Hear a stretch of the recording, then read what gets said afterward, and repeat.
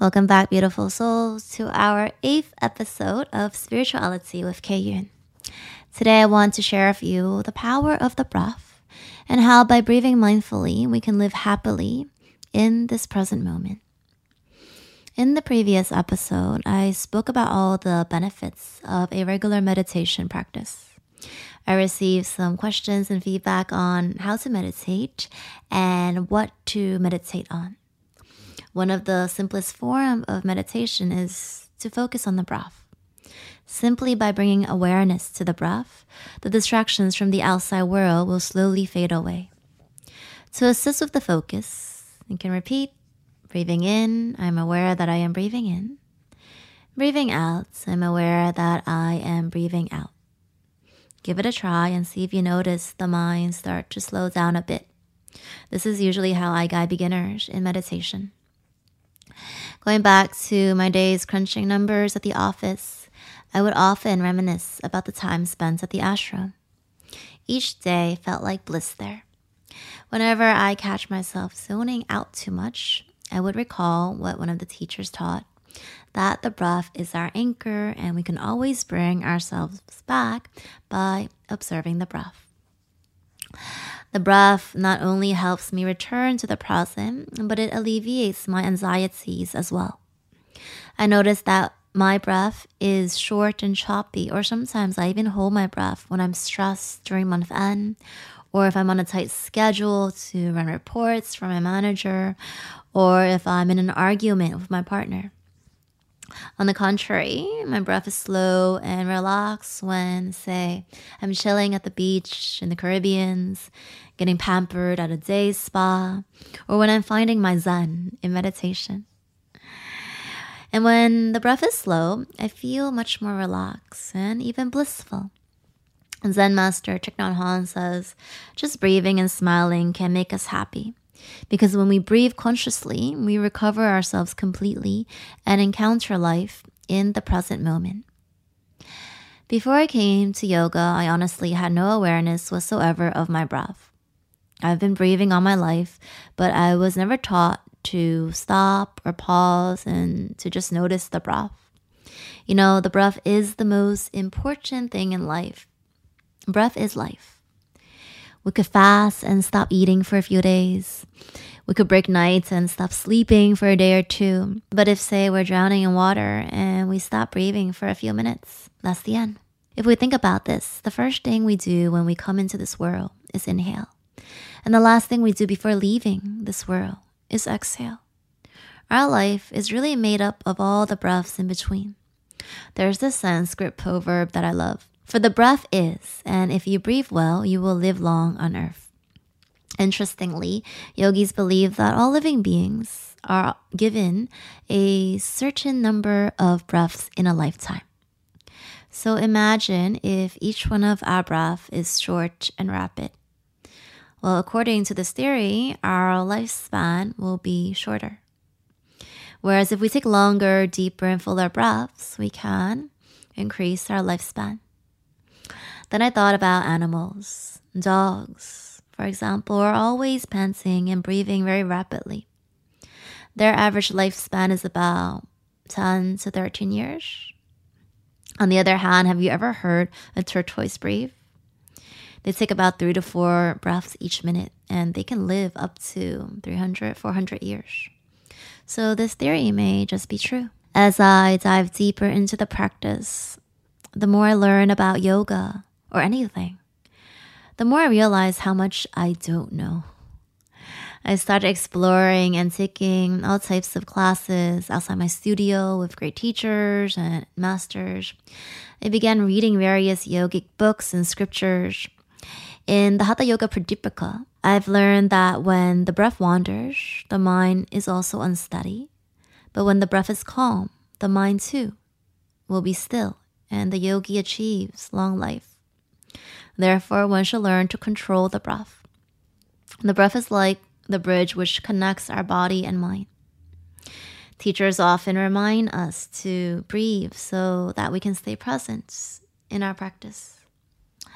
This may sound really funny, but One day when I was learning how to breathe in class, like who doesn't know how to breathe, right?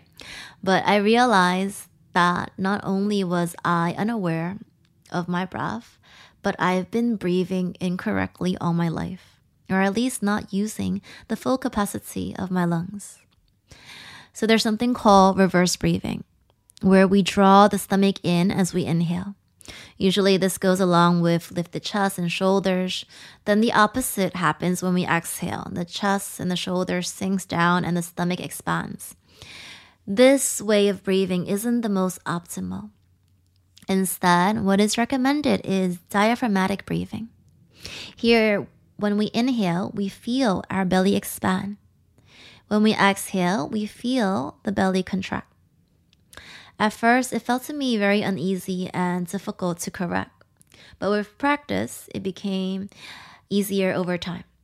I now find that this is my go-to technique for relaxation, and it can be done anywhere.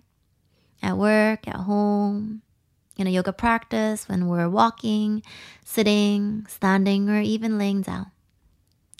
Diaphragmatic breathing is the foundation for pranayama. Previously, I talked about how there are 8 limbs or 8 steps in yoga. And pranayama, which means breathing exercise, is the 4th step on this yoga ladder towards perfection. Literally, it means the control of life force, as prana means life force or the breath, and yama means control. It is also defined as the rising of the breath. As again, prana means life force or the breath, and ayama means length or expansion or rising. In a yoga class, you might hear the teacher use the word prana often. For example, feel the prana flow through your body.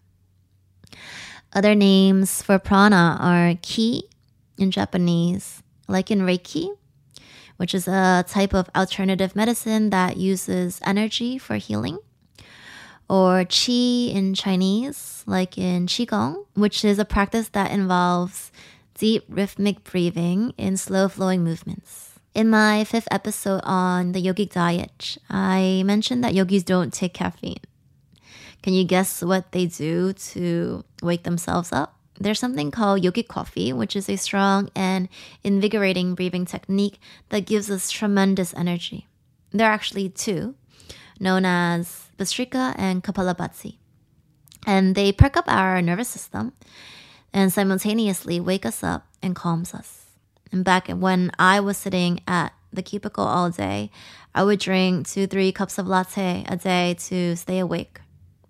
Had I discovered this technique earlier, I would have saved so much time and money from all those morning and afternoon Starbucks runs. So the more we practice breathing, the more we improve our physical, mental, and emotional well-being. We feel more vital and become more productive at work, at school, or at home. We're less likely to get sick or ill. A strong practice can help us detoxify our body, as many of the techniques are quite cleansing. Certainly, it helps to reduce stress and increase mindfulness. And just like meditation, pranayama improves the quality of our sleep.